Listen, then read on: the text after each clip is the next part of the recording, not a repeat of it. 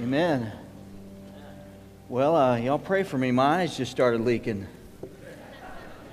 And I heard an old preacher say one time, God lets our eyes leak every now and then to keep our heads from swelling. And I agree with that. Praise God. We serve a risen Savior, and He's in the world today. I know that He's living, whatever men may say. I see His hand of mercy. I hear His voice of cheer. And just when I need Him, He's always here. He lives. That's what the song says. Today is Palm Sunday. And I was blessed when the kids came down waving palm branches. I did not steal one of their palm branches. I brought my own. But this is Palm Sunday. It is the first day that kicks off the most important week the world has ever known. It is called Holy Week by some. It is called Passion Week because in that week, Jesus is leading up to the very purpose for which He came, is to lay down His life on the cross for our sin. I'm excited about today. I'm excited for us to look into God's Word and to try to place ourselves there in the sandals of the people that were present on that day. Turn in your Bibles to Luke chapter 19. Luke chapter 19 is where we'll be today. And we'll be particularly in verses 28 through 44.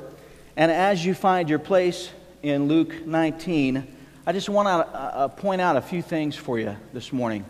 Did you know that in the four Gospels, Matthew, Mark, Luke, and John, there's a combined 89 chapters of Scripture? Of those 89 chapters of Scripture, only 4 of them are about the first 30 years of Jesus' life.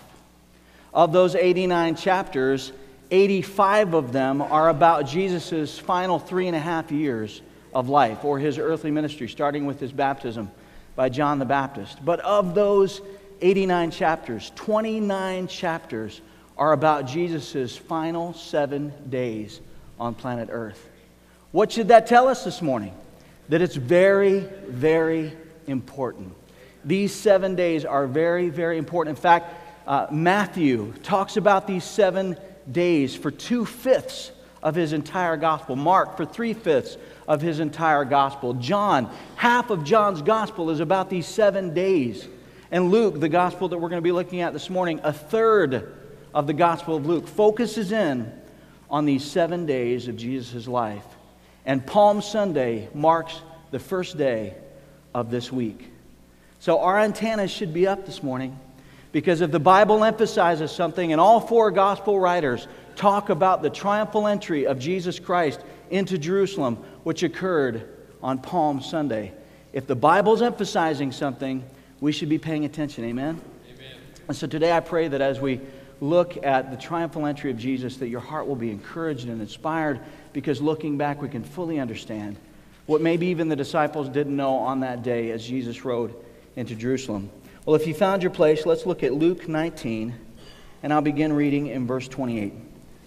It says, "When he had said this, he went on ahead, going up to Jerusalem. And it came to pass, when he drew near to Bethphage and Bethany, at the mountain called Olivet, that he sent 2 of his disciples, saying, Go into the village opposite you, where as you enter you will find a colt tied, on which no one has ever sat. Loose it and bring it here. And if anyone asks you, Why are you loosing it? Thus you shall say to him, Because the Lord has need of it. So those who were sent went their way and found it just as he had said to them. But as they were loosing the colt, the owners of it said to them, Why are you loosing the colt? And they said, The Lord has need of him. Then they brought him to Jesus, and they threw their own clothes on the colt, and they set Jesus on him. And as he went, many spread their clothes on the road. Then as he was now drawing near the descent of the Mount of Olives, the whole multitude of the disciples began to rejoice and praise God with a loud voice for all the mighty works they had seen, saying, Blessed is the King who comes in the name of the Lord, peace in heaven and glory in the highest. And some of the Pharisees called him from the crowd, Teacher, rebuke your disciples. But he answered and said to them, I tell you that if these should keep silent, the stones would immediately cry out. Now as he drew near, he saw the city and wept over it, saying, If you had known, even you, especially in this your day, the things that make for your peace, but now they are hidden from your eyes. For days will come upon you when your enemies will build an embankment around you, surround you and close you in on every side, and level you and your children within you to the ground.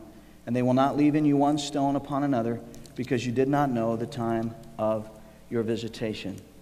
So this morning we will discover 3 timely truths about the triumphal entry of Jesus into the city of Jerusalem. Before we dive in, I wanted to show you a picture to kind of put you in the place of the people that were walking with Jesus as he entered the city of Jerusalem. You've seen this picture probably 1,000 times if you've been in church your whole life. It's Jesus sitting on a donkey that had never been ridden before. In fact, it was the colt of a donkey, a very young donkey, surrounded by his disciples and other people that had come to celebrate the Passover in Jerusalem. And they are waving palm branches, and they are singing psalms of praise from particularly Psalm 118. We'll see that in a second. And so I want you to get that picture in your mind as we look back and reflect on this powerful moment, this prophetic moment of Jesus' triumphal entry. We're going to see 3 things, and the first thing we see is an acquired ride, if you're taking notes this morning. An acquired ride in verses 28 through 36. Jesus walked everywhere he went. If you read through the gospel account of his life, you'll see him walking everywhere. And that's foreign to us because we're a very mobile society. But if anyone did not want to walk or was choosing to get there faster, there were only a couple of other options. You had a horse, and horses, you had to have some means to have a horse. They were a little more expensive. There were chariots, and the elite of the day maybe would ride around in chariots. But Jesus walked most of the time, except for when he wanted to take a boat. And even then, sometimes he walked. I mean, that's a whole other story. But he could walk on the water. This is so not typical of Jesus. And so, do you remember how I said anything that the Bible emphasized we should be paying close attention to? We should also pay close attention to unique things in the Bible, things we've never seen before.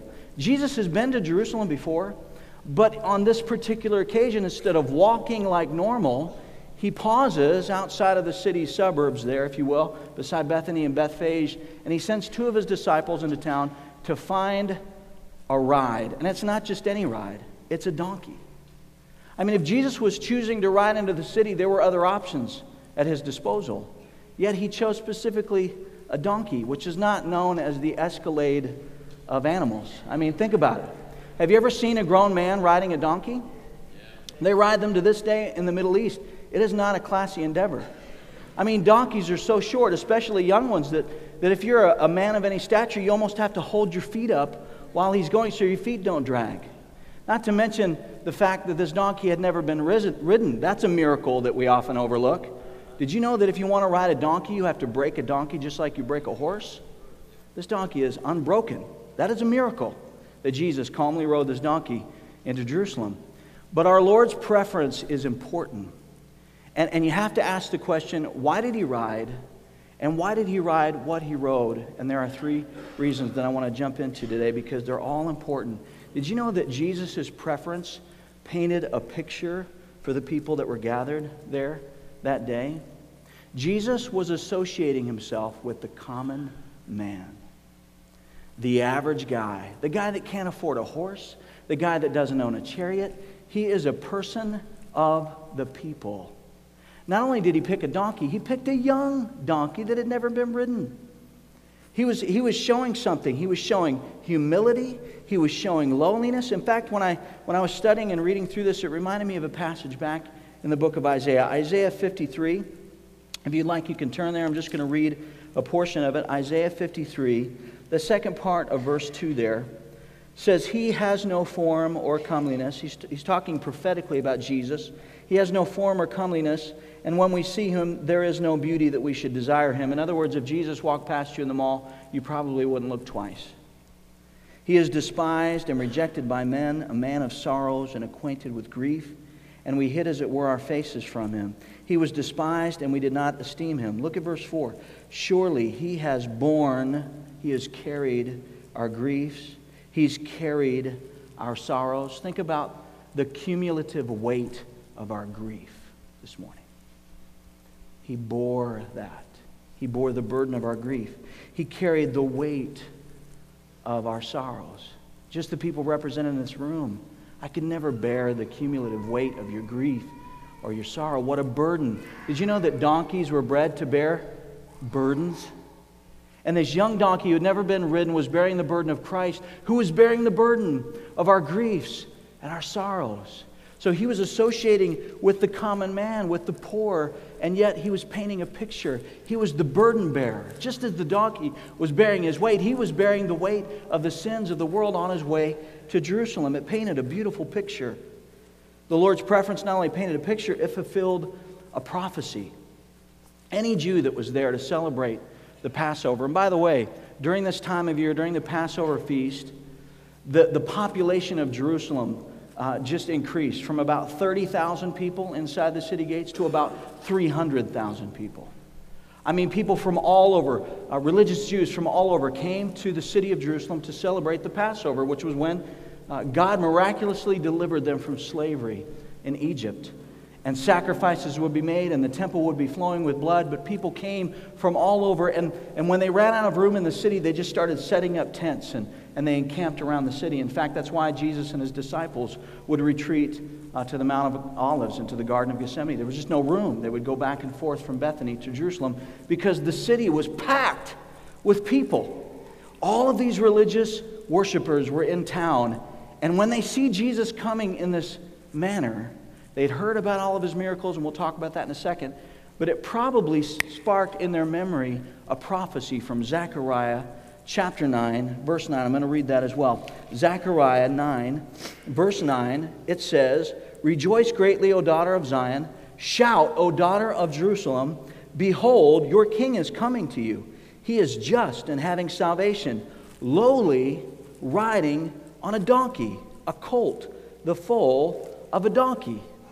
Jesus is fulfilling in their presence the prophecy of Zechariah 9:9. And they start to recognize this. And so they start cutting down palm branches, and they start singing psalms of praise, and they'd heard about his miracles, and they see him coming. And so Jesus riding a donkey particularly fulfilled a prophecy. Painted a picture. He's the lowly, humble servant, bearing the burden of our sin. It fulfilled a particular prophecy. Now, those who are gathered that are particular students of the Old Testament may have also remembered a prophecy given to Daniel back in Daniel chapter 9, verses 24 and 26. 500 years before Palm Sunday, the angel Gabriel appears to Daniel and gives him what's known as the 70 weeks prophecy. Those of you that are into Bible prophecy, you've studied this and how it compares to Revelation, and we're not going to dive too far into it, but just know this. The angel Gabriel says that after the order is given to rebuild Jerusalem, there's a set number of weeks and years that have to be fulfilled. And after that happens, the Anointed One will come, and he will make atonement for sin, and then he will be cut off from the earth. He was talking about the Messiah. Did you know, I'm not way into math, but those who are much better at math than me and much better at theology than me have figured out and calculated that 70 weeks prophecy. And they can tell you that exactly when Gabriel said the Anointed One, the Messiah, would come, is the very day that Jesus rode into Jerusalem on the back of a donkey to fulfill prophecy.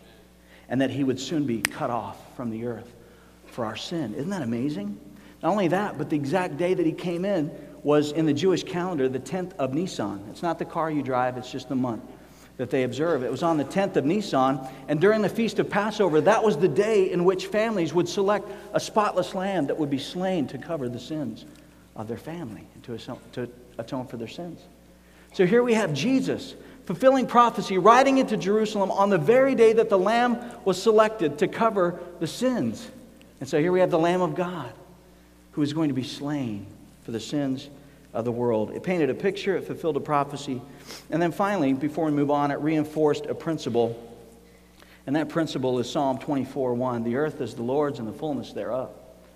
Everything belongs to God. Jesus borrows this donkey because it's his donkey.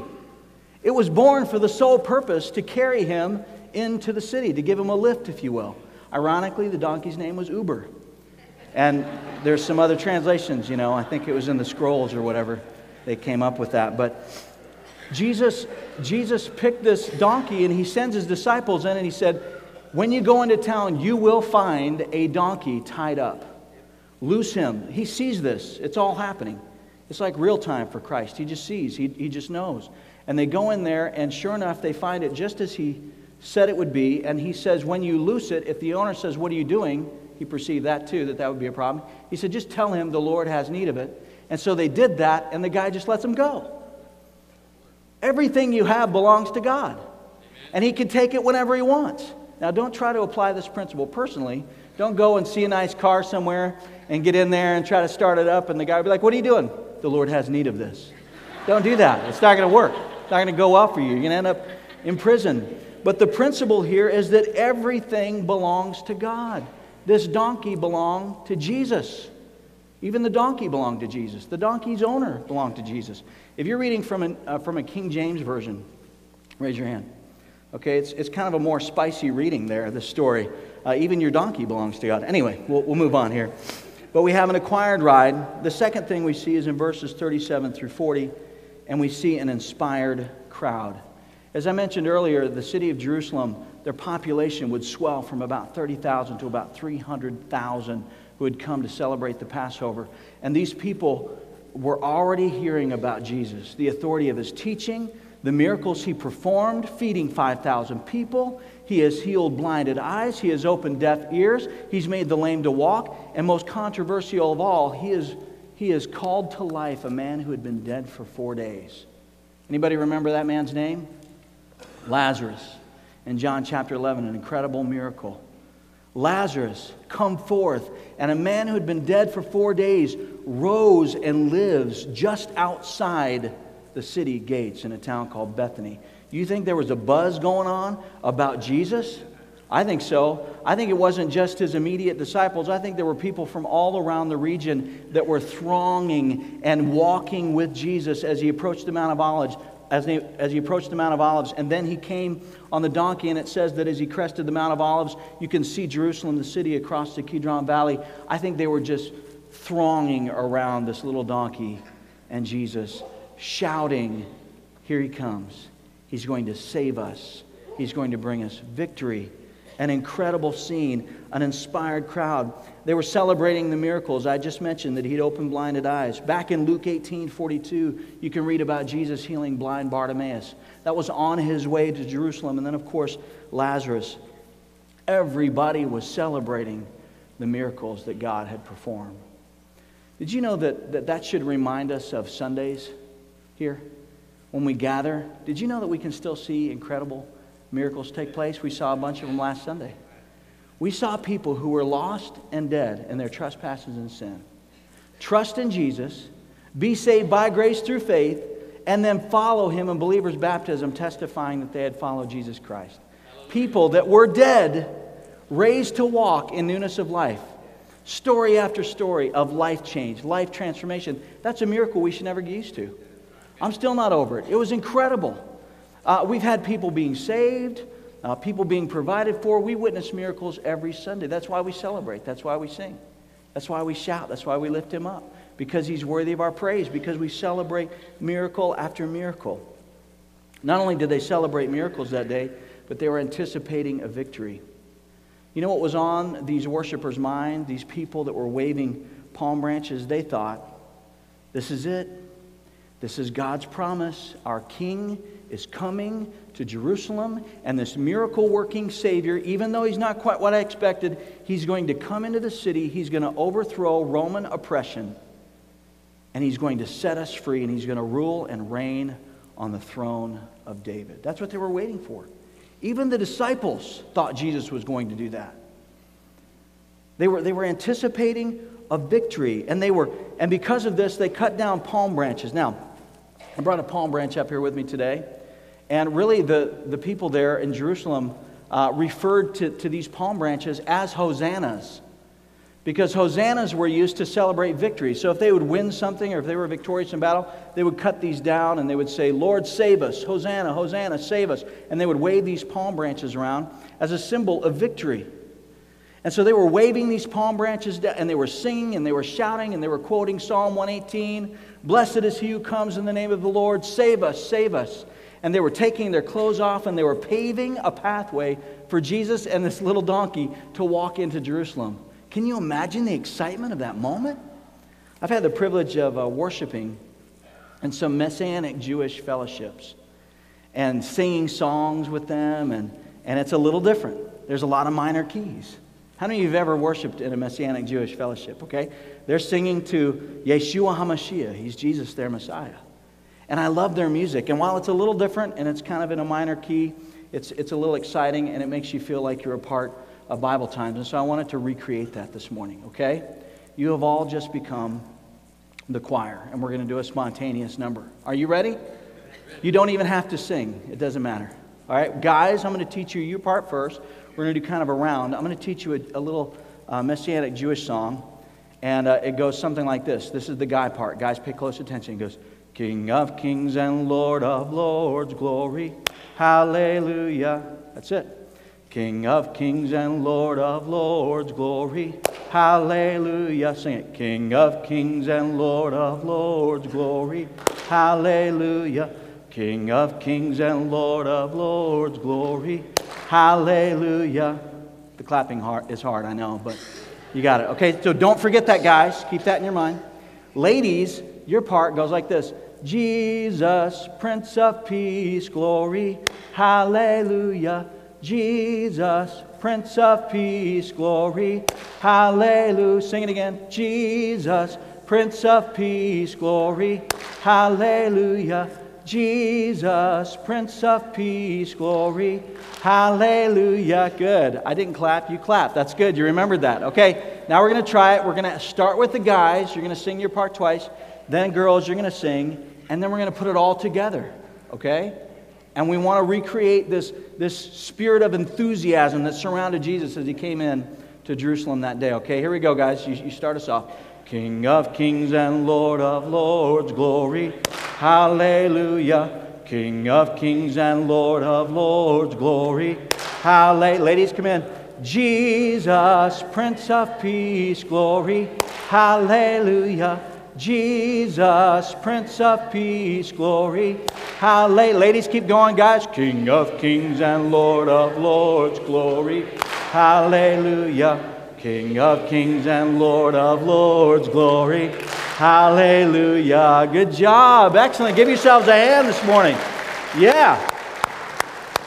So these people, they might not have been singing a song, that exact song, but maybe something like it. They were shouting praise from Psalm 118. Lord, save us, Hosanna. Blessed is he who comes in the name of the Lord. They were anticipating a victory. But how many of you know that in every crowd of celebration there are critics? Complaining critics. Even here this morning. I know you're shocked. But even in a crowd like this, there are people that don't like the celebration. They don't like it when things get out of hand. They were very uncomfortable when we just sang that song. And they were there and they were watching and they were complaining and they were critiquing, and they say to Jesus in verses 39 and 40, Teacher, tell your disciples to be quiet. Right? And Jesus normally would keep his miracles quiet. Jesus normally, throughout his ministry, would dissipate crowds. Did you ever notice that? He would heal people and say, shh, don't tell anybody about it. Just go to the priest and give thanks. He would keep things quiet, but not on this day. See, this day he was fulfilling a prophecy. This day was an important day. It was the beginning of the week that would change the world. And he said, I will not tell them to be quiet. If I did, the very rocks would cry out and praise me. I could be wrong, but I think Jesus just told the Pharisees they were dumber than rocks. But he said, I can't do it because not only am I king of the Jews, I am king of all creation. And this is my moment. This is the day that had been prophesied for hundreds of years. And if they are quiet, the very stones beneath your feet will cry out and declare that I am King of Kings, that I am Lord of Lords. So we see an acquired ride, we see an inspired crowd. And then finally this morning, we see a desired people. This moment, this entry of Christ into Jerusalem is recorded in all four Gospels, but it is only Luke that gives us this intimate picture of Jesus approaching the city. You see, when you look at the city of Jerusalem from the Mount of Olives, and I have a picture here, it's so distant. And this is tourists, these are tourists looking across from the Mount of Olives to the eastern side of Jerusalem. But as Jesus got closer to the city, all of this excitement that surrounded him, all of these people celebrating the miracles, anticipating the victory, all of that faded into the background, because as he approached the eastern gates and got closer and closer, He saw the future destruction of Jerusalem, and it broke his heart. 3 reasons Jesus wept over Jerusalem. 3 reasons. Because of their dimness, their darkness, and their coming destruction. You know, there's only 3 places in the Scriptures where Jesus weeps. One is at the grave of his friend Lazarus. In John 11:35, the shortest verse in the Bible, Jesus wept. But there was kind of a quiet, subdued weeping. But in Luke 13:34 and in Luke 19:41, Jesus weeps over the city of Jerusalem, and it's a different kind of a weeping. It's more of a sobbing. It's a loud, visceral, emotional sobbing over the city of Jerusalem. Why would Jesus sob over the city of Jerusalem? Well, Luke records it here. Look at verse 41. It says, "Now as he drew near, he saw the city and wept over it, saying, 'If you had known, even you, especially in this your day, the things that make for your peace. But now they are hidden from your eyes.'" You can underline that. Hidden from your eyes. "For the days will come upon you when your enemies will build an embankment around you, surround you, close you in on every side, and level you and your children within you to the ground, and they will not leave in you one stone upon another, because you did not know the time of your visitation." Jesus talks about 3 things. He talks about their dimness. They did not know. He talks about their darkness. They could not see. And he talks about what will happen in AD 70, their future destruction because of their disbelief. It breaks his heart. And here we see 2 Peter 3:9 in the flesh, where it says, "The Lord desires that none should perish, but that all should come to him in repentance." We see the heart of Jesus. He came to seek and to save that which was lost. And even though he's surrounded by huge crowds that are singing his praises and celebrating victory that is anticipated and worshiping him in a sense, he kind of forgets about that as he approaches the city wall, and he begins to sob over the city. Why is he sobbing? He's sobbing because he is the way, and they could not see it. He's sobbing because he is the truth, and they did not know it. He's sobbing because he's the life, and soon they would seek to kill him because of disbelief. You may have heard preachers say that God can forgive any sins. No, he cannot. There is one sin that he cannot forgive, and that is the sin of disbelief. The Jewish people were steeped in disbelief. They did not know. They could not see. Their Savior was coming, and they did not even know the day of their visitation. Can I say this? What breaks the heart of God, what breaks the heart of Jesus, should break our hearts as well. Amen. It's great when we gather on Sunday and we sing songs of praise and we lift him up and we celebrate and we wave palm branches in a sense. And we celebrate miracles that God has performed in our midst, and we anticipate the future victory of heaven. But we must never lose sight that there are people that have never heard that Jesus came and died for their sin. We must never forget that. We must not forget that we are surrounded by communities that haven't even heard the name of Jesus. We're finally tuned to that fact when we think about people across the ocean. But there are people across the city who've never heard about Jesus. There are people across your street that have never heard about Jesus. There may even be some across the aisle that this is the first time they've heard that Jesus came to die on the cross for their sin and that they can have eternal life just by believing in him. What breaks the heart of Jesus should break our hearts as well. And Jesus saw their coming destruction. In AD 70, Titus, General Titus of Rome, besieged the city of Jerusalem for 4 months. It was horror in the city. And he destroyed the city. He demolished the walls. He tore down the temple until one stone was not left standing on another. Jesus saw their coming destruction, and he wept because of their disbelief. And we also should weep in disbelief because of others' disbelief. Why? Because we know what awaits those who don't trust in Jesus, don't we? I think sometimes we get numb to the reality of what Christ has saved us from. And that's an eternal punishment of separation from Him and judgment because of our sin. And those who don't know Jesus as their Savior, the same awaits them. Future destruction. Yet we drive by them without even thinking. We walk by them without even thinking. We live by them without even sharing.